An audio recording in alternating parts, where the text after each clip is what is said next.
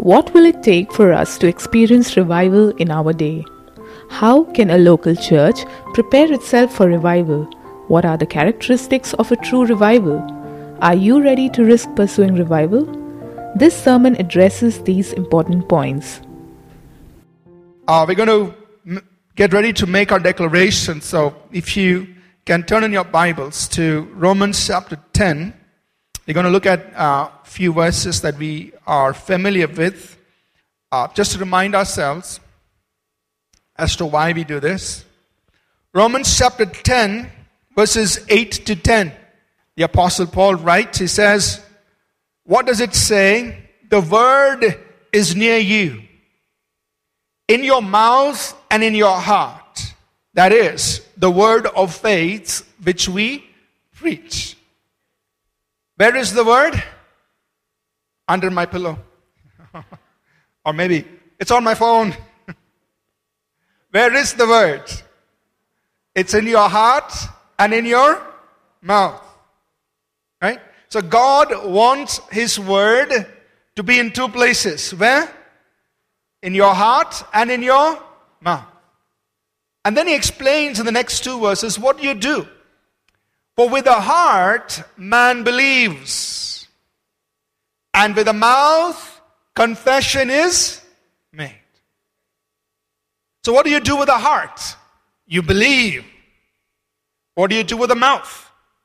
Confess the word. Right? So he says, how do we experience salvation? We experience salvation when we believe the word in our heart and we confess it with our mouth. Therefore, everything else from God, not only the blessing of salvation, but everything else, every promise of God can be received in the same manner. You believe in your heart, you confess with your mouth. Are you with me so far?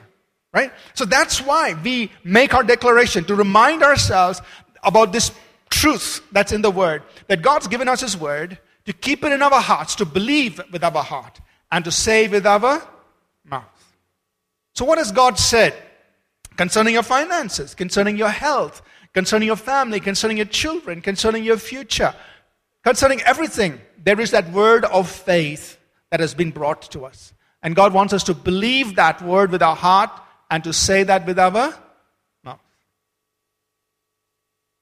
Now when you believe with your heart, when you and I believe with our heart, it doesn't mean that everything else around us is okay. There will be many things around us that are not okay. But that's why we believe the words. Just believe that word and say with your mouth. And then you become an inheritor. You possess that promise. Let's stand to our feet and let's make our declaration this morning, please. So if you brought your Bible, hold it high up in the air. Let's say this out loud, bold and strong. This is God's word. This is God speaking to me. I am who God says I am. I can do what God says I can do. I will become everything God has promised. I'm saved, healed, delivered, redeemed. I'm blessed, victorious, prosperous, triumphant. I'm a minister of God, a servant of Christ, and a channel of His blessing to many people. I receive His word, I believe His word, and I live by His word. Christ is my master, and to Him I am in absolute surrender. In Jesus' name, amen. God bless you. Say hi to the person next to you. Shake hands, say hello, give them your name, and you may be seated. All right. Over the last several weeks, we've been talking about revival, the visitations of God, and the moves of the Holy Spirit. This is our fourth Sunday in this series, and I just want to quickly review some of the things we have seen. On the very first Sunday, we talked about revival stories, where we looked back at certain revivals that have taken place across the world. We looked at the Moravian revival. We looked at the revival at Mukti Mission. We looked at several others. And we talked about also about the layman's prayer revival in New York, and it swept across all of America. We talked about these revivals and saw how God moved and what He had done in those days. In part 2 of this series, we looked at the book of Acts, and we saw the working of the Holy Spirit through the book of Acts. How in the first 8 years, there was a community that was inundated with the Holy Spirit, and what happened to that community. And the next 10 years of how that one community in Jerusalem affected hundreds of small towns, villages all across, all around the Mediterranean and all the way into Europe and all the way into Rome, affecting the capital of the world in those days. And the next 20 years, we saw the journey of one man, the Apostle Paul, a carrier of revival. How one man went through so many cities and towns and reproduced what was happening in Antioch and in Jerusalem, reproducing that. So we went through that study. Last week, we talked about the history of the church, 2,000 years of church history, and how God has taken the church through time. We saw that Reformation paves the way for, forgot it 1 week. Reformation paves the way for revival. And revival brings about the restoration of the church, making the church become what it's really supposed to become. And then as a result of that, missions and church growth comes. Right? So Reformation, revival, restoration, missions, and church growth. So all these weeks, we've just been looking more on the background of revival, what has happened in the past. But starting this Sunday and the next 2 Sundays, we're going to talk about how we can experience revival in our day. Because ultimately that's our objective, that you and I, as the people of God, we want to see revival in our church. We want to see revival in our lives. We want to see revival in our city. We want to see revival impacting our nation. Amen? All right, if it's getting too loud, you can bring it down. All right. So, this morning we are going to talk about experiencing revival in our day, and we want to talk more on how we as people and as a church can prepare ourselves for revival. Next Sunday we'll talk about how do we pray in to revival, and then we will talk about last Sunday how do we steward our revival and a move of God, how do we take care of it, and how do we see it only cause increase. But today we're focusing more on how do we prepare ourselves for revival. Let's just begin by reminding ourselves of our 2 passages of Scripture that teach us that we are really in a time of the latter rain. We are in a time where God is ready to send the latter rain. What is the latter rain? It's the rain of it's rain that comes just before the harvest. Now what did God say in Acts 2:17 and 18? He said, in the last days, I will pour out my Spirit on all flesh. We are familiar with that verse. We've heard it many, many times. God says, in the last days, I will pour out my Spirit on everybody. That includes you and the people sitting right next to you. In the last days, I will pour out my Spirit on all flesh. God said that. And that's exactly what He's doing. And that in these days, He's pouring out His Holy Spirit. And it's just up to you and me to get under the rain. Get under this outpouring. He's promised to do that.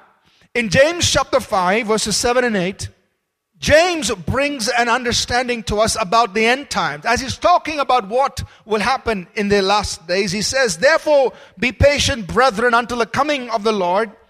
And then he says, the coming of the Lord is kind of paralleled by this agricultural scenario that he draws for us. He says, see how the farmer waits for the precious fruit of the earth, waiting patiently for it until he receives the early and the latter rain. You also be patient, establish your hearts, for the coming of the Lord is at hand. So he's saying, the coming of the Lord is like this farmer. He receives the early rain. At the time, the early rain comes to help prepare the ground to receive the seed. The latter rain comes towards the end to help ripen the harvest before it can be gathered in. Are you with me? So he says the day of the Lord, the coming of the Lord is like this. Before the coming of the Lord, there is going to be this gathering in of the harvest, but in order to facilitate that gathering, there's got to be the latter rain. There is got to be the rain of the Holy Spirit. And that's the season we are living in. Amen? We're in the time of a latter rain, when God is getting ready to pour out His Spirit like never before, so that the harvest can be gathered in. And so we are doing the right thing by saying, God, we want revival. We want this latter rain. We want the outpouring of the Holy Spirit upon us, because that's so important for us. So let's answer the next question here. And I'm going to just touch on various aspects of revival and in preparation for this. What is the need for revival? Why should we even press into this? Especially in our day, when, we can get a crowd by doing all kinds of things. And we've got all kinds of marketing strategies. We've got tools. We've got technology. We've got all kinds of methods and how to target different social groups and social segments of society. All that's been studied, and we've got all of that knowledge. So when we have all those tools and methods available to us, what's the big point here in trying to press in for revival? Revival seems like hard work. I can just do some nice marketing and get people in. But why do we need revival? I'm not against using tools and technologies and all of that. We use a lot of it. But why do we need to press in for revival? I just want to talk about a few reasons that you and I might be familiar with. We need revival to ignite our passion for God, for His Word and His Spirit. All the tools and methods that are available to us, they can excite people, they can emotionally stir people up. But the fire inside you can only be brought in by the Holy Spirit. Amen? Emotions will die out. You can get all excited, and after 2 days, you're down in the dumps again. But when you are set on fire by the Holy Spirit, that's a totally different thing. We need that kind of fire. Jesus said this in John 6:63. He said, the flesh profits nothing. It's the Spirit who gives life. So we need that. We need that fire of the Holy Spirit. Second reason why we need to press in for revival is so that we can move from glory to glory and be the kind of people and community that God intends us to be. We said earlier that every revival ushers us into a new realm in God, into a new level in God. So to move to new levels and new realms in God, we need revival. We need revival to take us into a new realm in God. And as believers, we're supposed to move from faith to faith, from strength to strength, and from glory to glory. So we need that. We need revival to move us into new realms in God and take us higher and deeper in God. We need revival to see the ingathering of the harvest. Thank God for the programs that we have, but we can get 10 people, 100 people. But we've seen in the history of revivals that in a move of God, tens of thousands of people are gathered into the church. Think about what we heard in the Layman's Prayer Revival. Every week, 1 week, 50,000 souls were being saved. Now this is not fiction, this is fact. Every week, 50,000 people were being saved. Now you can't do that even through a crusade. But when the Holy Spirit moves, we can gather in the harvest in such a scale. Think about Bangalore City. We've got about 11 million people or 13 million people. At the rate at which we are going with our programs, gathering in 10s and 20s and maybe a few hundreds now and then, we'll probably take an eternity. And that's why we need the move of the Holy Spirit to sweep across our city and gather in tens of thousands of people in a short time. We need that. Are you with me so far? Amen? So we need revival. We need God to visit us. And we also need revival to see the church impact the world the way it should, as salt and light, and bring about transformation. The church is salt and light in this world. So we are supposed to have social, moral, and spiritual impact on the world around us. And thank God for, some of the things that we are doing as a church, reaching out into society. But that brings incremental increase, a small increase. in revival, we've seen that entire communities are affected on a large scale, bringing about that moral, social, and spiritual transformation of communities. Amen? So when we want to see transformation around us in our city, look, let's press into God and say, God, you pour out your Spirit on us so that we can have that kind of an impact on the world around us. Amen? You all with me so far? Yes? So, let's now talk about some of the hindrances to revival. What would keep us from pressing into God for revival? And we need to become aware of this so that we can begin to work on these things and get these things out of our lives. What hinders us from pressing into revival? Ignorance to what God has in store for the church. Sometimes we're just ignorant. We don't know that there is more. So we think church is about, you come to church, you come on a Sunday morning, sing a few songs, sleep through the sermon, wake up in the end to say hello to everybody and go home. But there's more to church than that.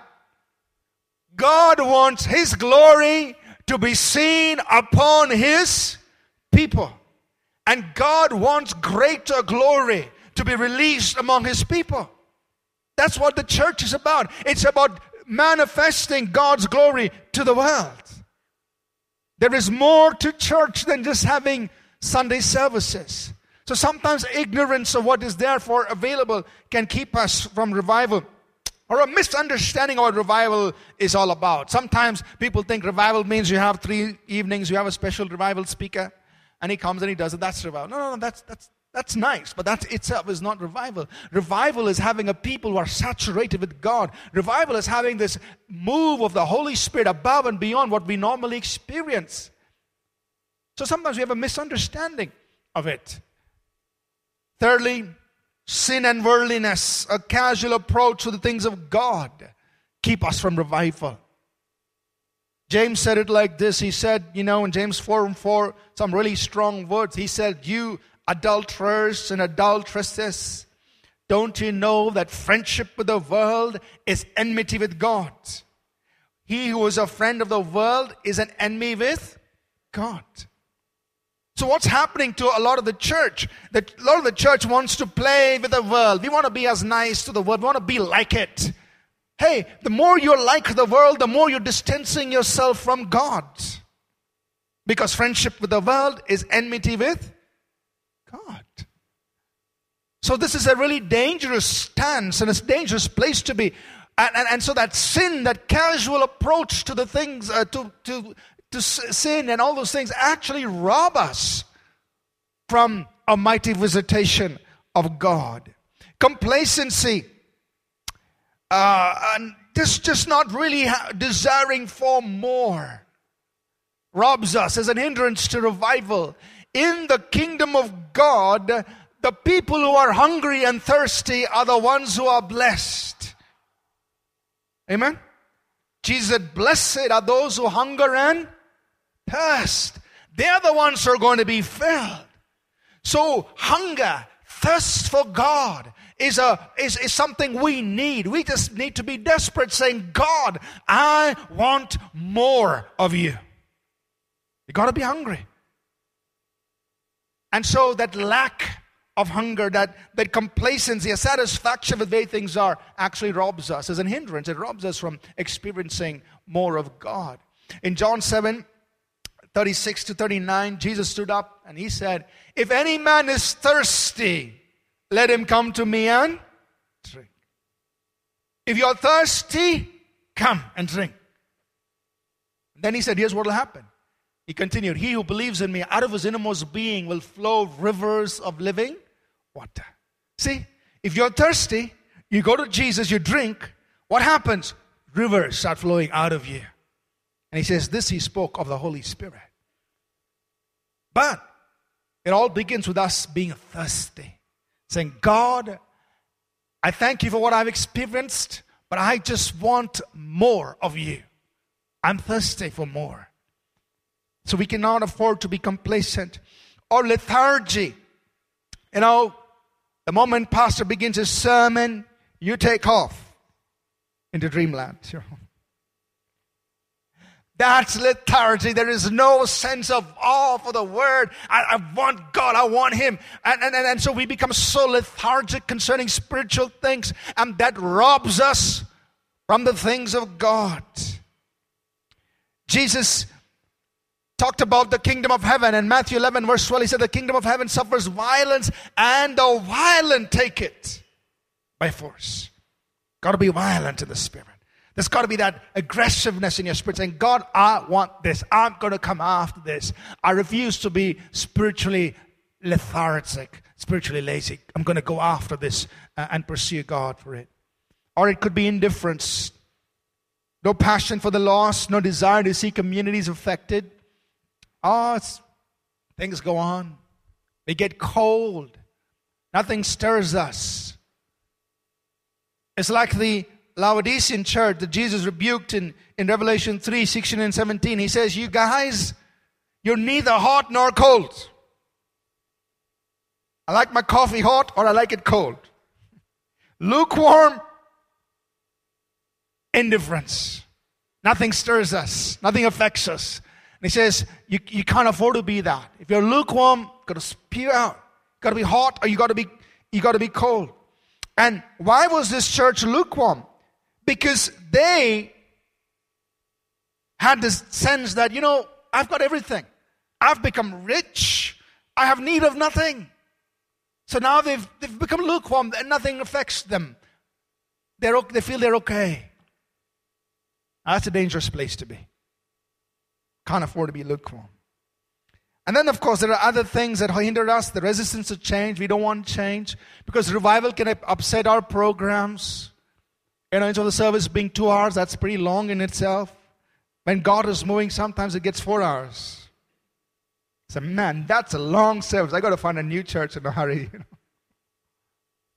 So revival can upset things. So in your living room, you're about to sit down and have your dinner, or not in dinner, in your dining room, you're about to sit down and have dinner, and the Holy Spirit comes on you, and you can't eat, and the next time you wait, you come to your senses, it's 2 hours later. Your dinner plans are upset. So anything can happen when God's moving. So revival means that we must be willing to go wherever whichever way God wants us to go. And so that sometimes our resistance to change hinders us. Or sometimes we're just too busy. We have no time to pursue God. And sometimes it's the good things that keep us busy. There's nothing wrong in making biryani like Martha was making for Jesus. Hey, doing a good thing. I'm going to prepare food for the Lord. What was wrong? It was wrong at that time because there was something more important that needed to be done. There was this opportune moment. The Lord was in the house. And He preferred time with you than the food you gave Him. And Martha didn't understand that. So sometimes we get busy doing the good things instead of pursuing the better things. Time with God. And so the Lord had to rebuke Martha and say, Martha, you're so busy. Just come sit with me. I just want to talk to you. Forget about the food. We can all do that later. Just come talk. So busyness, even doing the good things. Our divisiveness and strife, they hinder us from moving into revival because the anointing of God, Psalm 133 tells us, the anointing of God flows when brethren dwell together in unity. Are you with me so far? You're not tired? Your neighbor needs to be revived. Just wake him up. I want to touch on 2 more areas before we close this morning. I want to talk about characteristics of a genuine revival. How can you and I know that this is a genuine work of God? It's not just something people are making up or, emotions that are being stirred. In Matthew chapter 7, Jesus talked about this very important thing. He said, you will know them by their fruits. In Matthew 7, 16 to 20, He said, by their fruit, verse 20, by their fruits you will know them. How will you know that that a revival is a genuine work, that something that's happening is a true revival, is a genuine revival? You've got to look for the fruits, not the phenomena. You're with me? It's not about all the things that happen, the excitement and the shouting and the screaming and the falling. Listen, you got to look past that and you say, what is the fruit? That is what is going to tell us if that is a genuine move of the Holy Spirit or just a lot of hype and excitement that's happening. So what fruit do we look for? Here are some things you and I should be looking for to examine if this is a genuine visitation of God. First of all, it's got to be something that cannot be manufactured or explained. If it is something that could be done through some good techniques or through our own human efforts, then it's questionable. But if it is something that says, this cannot be human effort, it's got to be the work of God, that's a true indicator that it's a genuine revival. For example, think of the Azusa Street revival we talked about in 1906. William Seymour, one-eyed preacher. He was not a great preacher. He'd been locked out of his church after his first sermon. And here they are in a run-down barn where they're having those meetings. But in 3 years, 50 nations are affected by what is happening in the corner of that street. In 6 years, more than 3,000 cities and towns all across America are affected. Remember, those were days when there was no email, no Facebook, no Twitter, no Instagram. Nothing. This had to be the work of God. Amen? So when you see things like this, when you see results, when you see impact like this, you say, well, this is definitely not the work of man. It's something supernatural. It's beyond a human ability to organize something like this. The second thing that you look for in examining if something is a true, genuine work of God is that the focus should be on exalting Jesus, not an individual. In every genuine revival, Jesus Christ is exalted. Jesus Christ is the focus, not some man. Even though there will be revivalists that God is using, the focus will always be on exalting Jesus Christ. Number 3 that you look for in evaluating a revival is a proclamation of the gospel, of the cross, repentance, and holy living. These are key things that take place in a revival where you're focused on these non-negotiables of the Bible.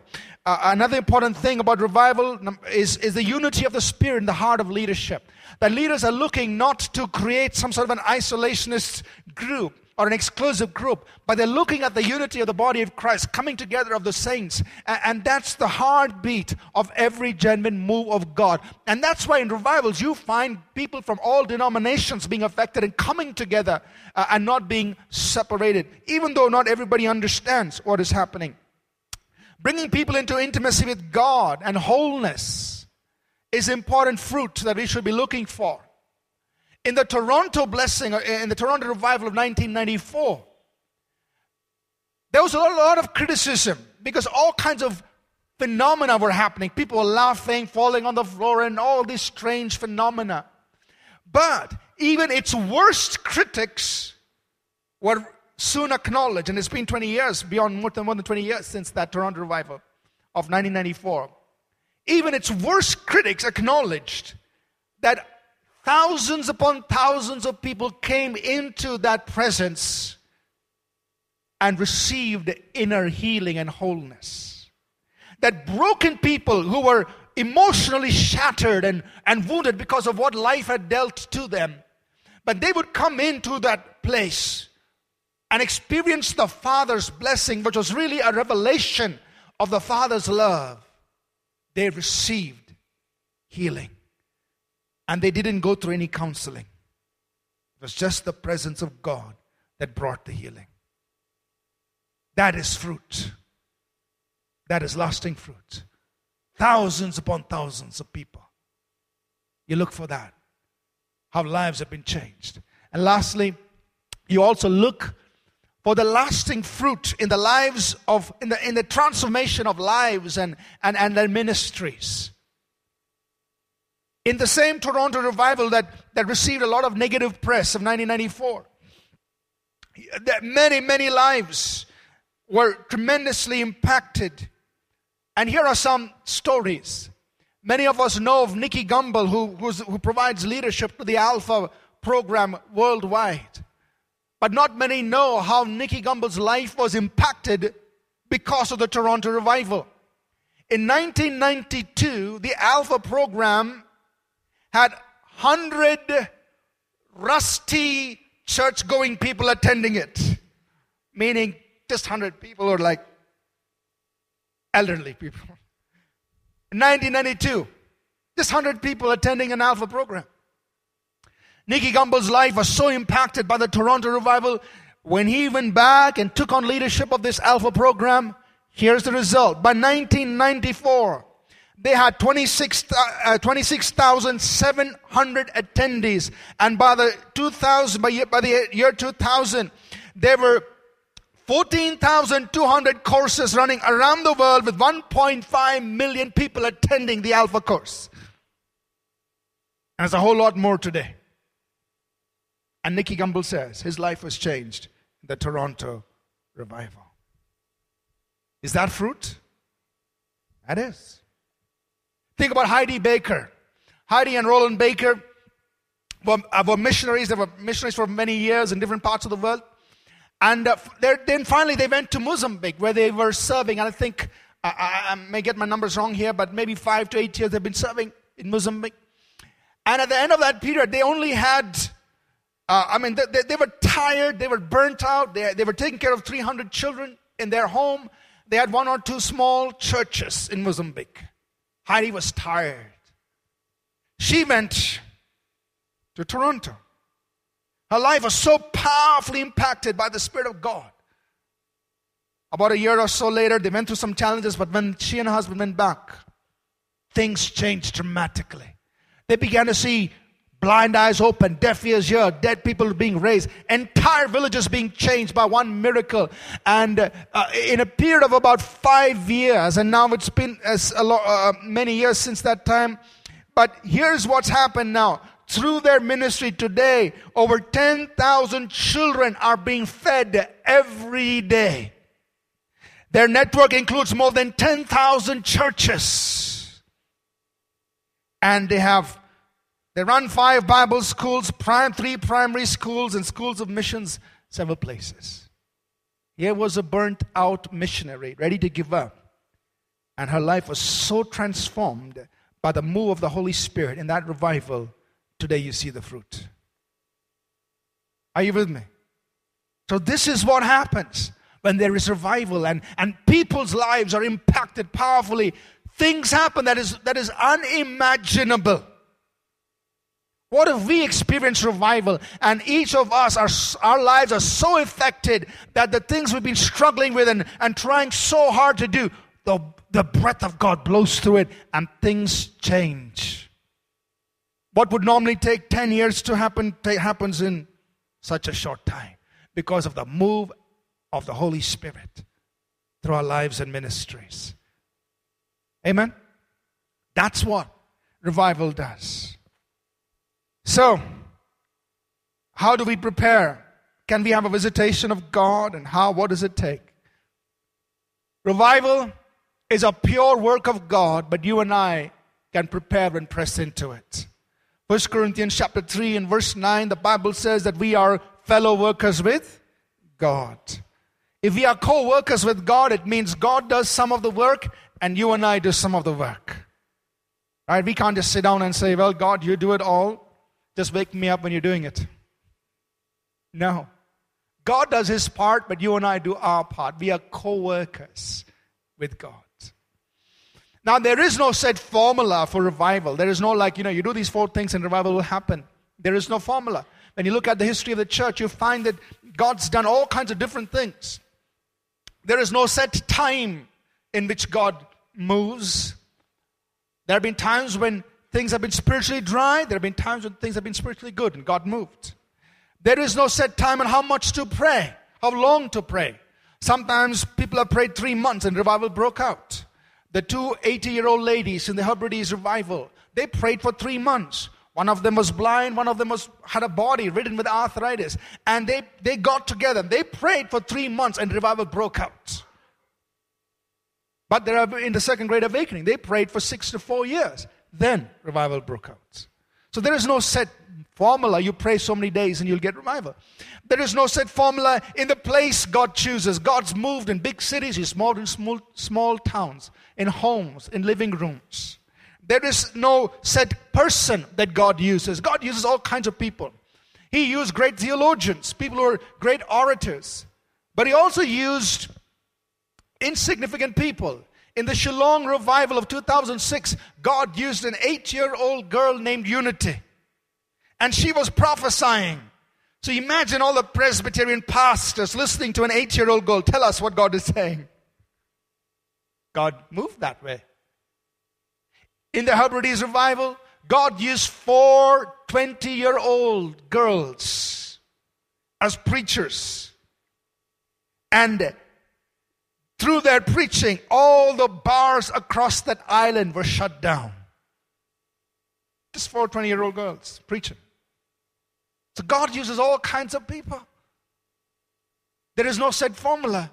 And the spark that ignites the revival, it could be anything. Sometimes it's a sermon. Sometimes it's one person praying. Sometimes it's a call to prayer. Different things just ignite give rise to the blaze.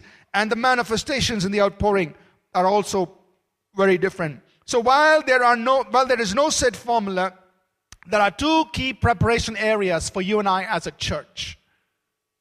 The first is we must prepare as people, we must prepare ourselves. And secondly, we must pursue in prayer. Are you with me so far? So in order to receive revival, number 1, as people, we must be prepared. Second, we must press into prayer. So let me talk a little bit about the first part. How should we prepare ourselves as a people? First and most important thing is this. We need to put away sin and worldliness and childishness and strife and competition and desire for recognition and position. We must be a people where our heart is devoid of any kind of recognition. It doesn't matter whether my name is mentioned or here or there. Get rid of all of that. Because what we see in the history of revivals is that when people whom God was using, when people got into strife, the revival stopped. Now listen to this very carefully. In the 1906 Azusa Street revival, the revival that impacted the world, the revival that gave birth to the Pentecostal movement that went to the nations, 3 years into the revival, strife started creeping into that local church. Where William Seymour was a pastor, and by now they had organized themselves into a little church. Strife started creeping into the church. Now, what were they fighting about? Listen to this. They were fighting about whether you should wear neckties or not. Serious. Because some people thought if you wear a necktie, it's a sign of worldliness. Another thing they fought about was, should there be a storm room on the basement of the church or not? Because if you believe God would protect you, don't build a storm room. So their argument was, is that a sign of faith or is it a sign of a lack of faith if you built a storm room? Then they were fighting about doctrinal issues. Is sanctification an instantaneous thing or is it a process? Some people said it's instantaneous, it just happens. Some people say no, it's a process. So they started fighting about it. And then you had some great other preachers would come. They would spend a week or 2 in the revival, and they would say, man, I can preach better than William Seymour. And so they would go out and start their own churches all around Los Angeles. Competition. This was what happened 3 years into the revival. It's not made up. This is a true story. And very interesting, the secretary of the church, her name was Florence Crawford. She just got upset with the whole thing. She took the whole mailing list and disappeared. I mean, I know our administrator would not do that. But that's what happens. So petty. So 3 years into the revival, this great revival that was affecting the world, and all these little things started happening, people started fighting, the revival started waning. Shortly thereafter, everything ceased. And for the rest of his life, William Seymour pastored a small church of less than 100 people in that same place. This man, who at one point had people coming in from all the nations of the world to receive the work of God, what God was doing in that place, spent the rest of his life pastoring a small congregation. Why? Strife. The Brownsville revival that took place in Pensacola, Florida, 1995, powerful. They had 1 million people coming through in 1 year, 1995, great move of God. 5 years into the revival, around 2000, the 3 top leaders, Pastor John Kilpatrick was a pastor of the church, Stephen Hill, the evangelist, and Michael Brown was heading up the Bible college. Got into strife. Couldn't get along. Things were going wrong. But from that time, everything went downhill. The congregation was so hurt because now the 3 leaders split. Today that church owes more than $1 million and is more than $1 million in debt. Bad. All because of strife. So the first thing you and I as people, what we need to do to prepare for revival is that we need to come to a place where we say, God, I don't want any position, no recognition. I want to make sure I do not get into strife with anybody. Are you with me so far? We got to get people ready. Otherwise, when revival comes and we get into all these things, it's going to cause the revival to stop. It's going to disrupt what God's going to do.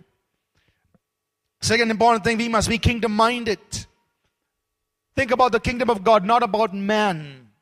Not about exalting a man, a name, a denomination. No, it's always about King Jesus and about His kingdom. We must focus, number 3, on the presence of God, not on our programs. Go with the presence of God. And to some extent, I understand that we as a people are kind of like that. I know on many occasions when, especially in our church camps, we have 30 minutes of worship, and that 30 minutes of worship has gone on for 3 hours. How many of you have been there in those church camps? Right? That just went through. We stopped everything else. We just went to the presence of God. And the presence of God is more important than our programs. And we've done that on several times. But that's the kind of people we're supposed to be. Just pursue the presence of God. And we got to equip people to disciple new believers. That means each one of us must be ready to take care of new people. Because in revival, we're going to see thousands of people come into the church. And you and I have to take care of them. Are you with me so far? That was a problem with the Shillong revival in 2006. There was for 4 years the church prayed, the Presbyterian church prayed. And sure enough, in 2006, they began to experience a mighty move of the Holy Spirit. Unusual things began to happen. There were angelic visitations. Sinners started coming into the church, giving up, all their addictions. People were being set free. They're coming into the church. The move of God was affecting the schools around. Schools were being shut down. People were just flocking into the church. There was a mighty move. But nobody knew what to do with it. They prayed for revival, but when revival came, they didn't know what to do. Nobody to lead it. Nobody to handle all the incoming people, the lives that were being changed. Nobody knew. People were not discipled and equipped to disciple new people. And so everything just waned to the course of the year. And some of the people who were even touched in the revival went back. Nobody to disciple them. They didn't know what to do.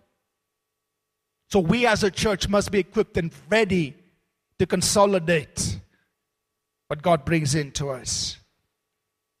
Must be ready to make changes and accommodate the move of God. And as a leadership, we must be ready to go with anything God wants. And secondly, we must pursue in prayer. I want to encourage all of us, look, we must pray. Personally, press into prayer. I want to invite you to come at 10 o'clock. 10 to 10:30 is our prayer time. You come there. It's 30 minutes early, but you come and say, God, I want to be with the rest of the church as we pray for revival. You get together in prayer groups in your home, wherever you can, in your school, in your college, begin to pray. Say, God, we want more of you. Holy Spirit, come. Fill this place. Fill my life. Fill my home. Next Sunday, we're going to talk about how to pray for revival. So we want everybody engaging in praying for revival. Because we must pursue God, press in to prayer. I I want to close with just a thought on the risk of revival. We go to the last slide. I'm going to skip some things here. Revival is risky because a lot of things can happen. People could think you're wrong and they can just decide not to come to church. People can think, man, this church is crazy. They're talking about revival. All kinds of things can happen. You could be misunderstood. Revival is risky because it's possible people could get tired. Now you pray for 6 months, then you say, Pastor, you preached the whole series of revival for 6 Sundays. We prayed 6 months, nothing's happened. Or 1 year, or 2 years. Because we don't know when the mighty move of God would come, but we by faith are praying into it. So it's possible people get discouraged and they give up. Our revival is risky because when it does come, it will disrupt everything we're doing. And God says, just go with my presence, follow my cloud, follow the fire. Just go with it. And it could disrupt everything else. But the challenge for you and me is this: are we ready to give everything to see revival come? Are we ready to be fully sold out to this? To go where we've never gone before, we got to do what we've never done before. Amen? We've got to be willing to pray and seek God for this. Are you ready to press in for revival? To press in for more of the Holy Spirit, saying, God, just come, fill our lives, because we know that in your presence, anything can happen. Unusual things can happen. Great things can happen. Let's stand to our feet, please. I call our worship team up. This morning, we just want to pray and say, God, I want more of you. I'm willing, God, just to press in to this. I'm willing to prepare my heart, to prepare my life for this. I'm willing to pursue you. I want more of you, God. As we stand here this next few moments, could we just pray and say, God, I want more of you. Prepare my heart, God. Just stir me up. If for some reason you feel you've become complacent, or maybe lethargy has set in, or maybe just become indifferent to this, you pray and say, God, get that off me. Stir me up, God. Set me on fire, God. That I might be somebody who will pray and press in to see a mighty move of your Holy Spirit. Could we just pray right now? Just everybody praying. Father, we just pray that you will ignite every heart and every life here this morning, God. Father, set every person in this place on fire. God, let the fire of God touch every heart, every life in this place. Stir it up in our hearts, oh God, we pray. Oh God, strip us off our complacency, strip us off our indifference, strip us off, Lord, our lethargy. And God, ignite in our hearts a passion for more of you. Make us hungry, make us thirsty, desperate for more of God in our lives, for more of the presence of God. Stir us up, God, we pray.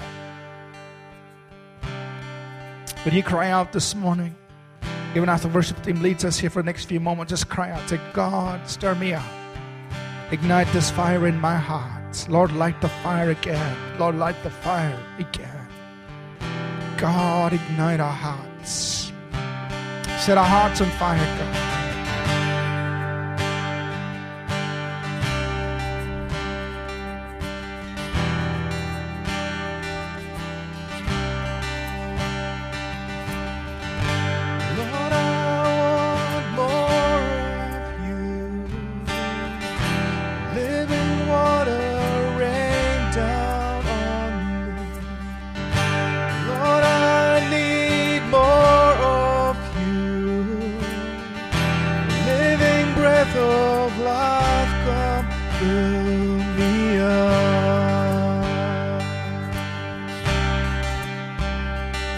More of you. Lord, I want more of you. Lord, I want more of you. Living water rain down on me.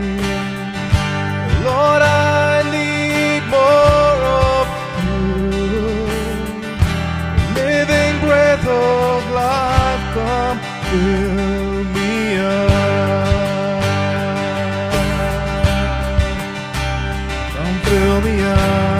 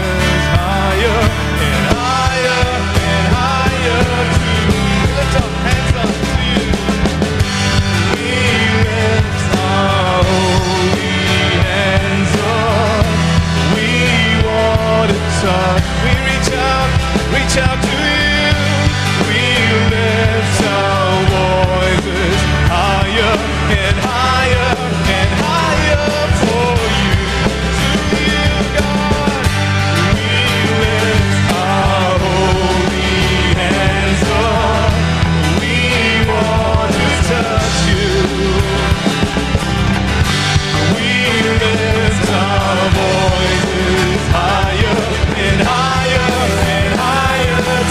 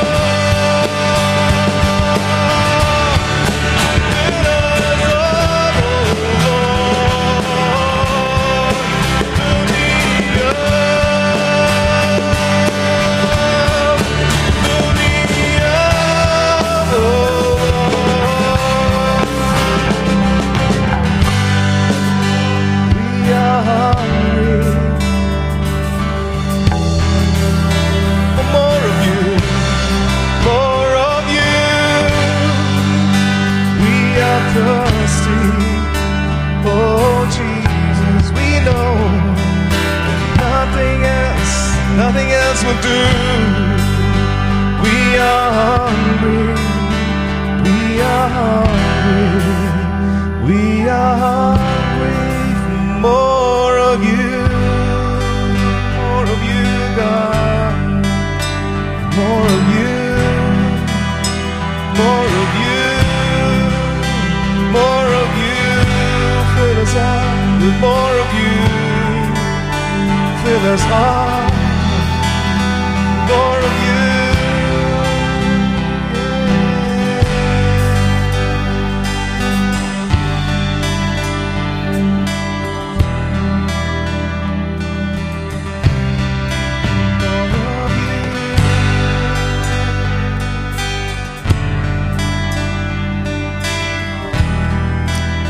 God, we just cry out for more of you, God.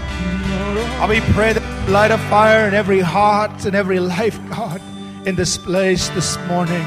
That we'll go from this place with a fire burning in our hearts. That with a restlessness in our soul. Desiring to seek you, desiring to press into you, desiring for more of your word, oh God. That we will stir ourselves up to take a hold of you, God. Lord, ignite the kind of a fire. Oh God, let the fire of God fall upon our homes, our families. That in our living rooms we will be so touched by the power of the Holy Spirit that we will begin to pray and seek God. That in the morning and in the night, Lord, that we will begin to pray and seek the Lord. God, stir people up to seek you like never before. Father, we pray that you will do this. By your Holy Spirit, ignite a fire in every heart. Ignite a fire in every life, oh God. Let there be that stirring up in our hearts. Just to long for you, for more of you. Create that desperation, God. Create that hunger, God. Create that thirst in each and every heart. For more of you. Come, Holy Spirit. Cause that stirring to take place. We thank you. Thank you. Before we close this morning, I just want to give an invitation to anybody here. If you've never given your heart to Jesus, you've never given your life to the Lord Jesus Christ. But this morning you're here, you want Jesus to touch you, you want Jesus to change your life. You're here this morning. You're in the right place. I want to lead you in a short prayer to help you ask Jesus to touch you, to change you, to forgive your sin, to make you his child.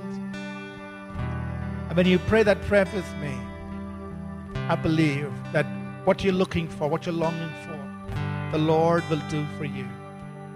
Let's just close our eyes, bow our heads for a moment, please. If there's anybody here, you want Jesus to touch your life, forgive your sins, change you, just pray this prayer with me. Lord Jesus, come into my heart. Forgive my sins. Make me your child. Make me a new person. And help me follow you the rest of my life. I give my life to you, Jesus, today. I pray this in Jesus' name. Amen. All right, let's close. Father, we thank you for this morning. Thank you for the fire that's been lit in every heart. For what you've started here, God, we just pray you'll increase it more and more. And make us a people, God, who will press into revival and see revival happen in our city and all across our nation. We thank you, Father. We give you the praise and the glory and the honor. Now unto him who is able to do exceedingly abundantly above all that we can ask or think or imagine. Unto him and him alone be glory in the church through Jesus Christ. Always. Amen. God bless you. Thank you for being here this morning. Have a great afternoon, a great Sunday. See you again. We trust that this message was a blessing to you. We'd love to hear from you. You can email us at contact@apcwo.org. Also, visit our website www.apcwo.org for additional resources. Thank you for listening, and God bless you.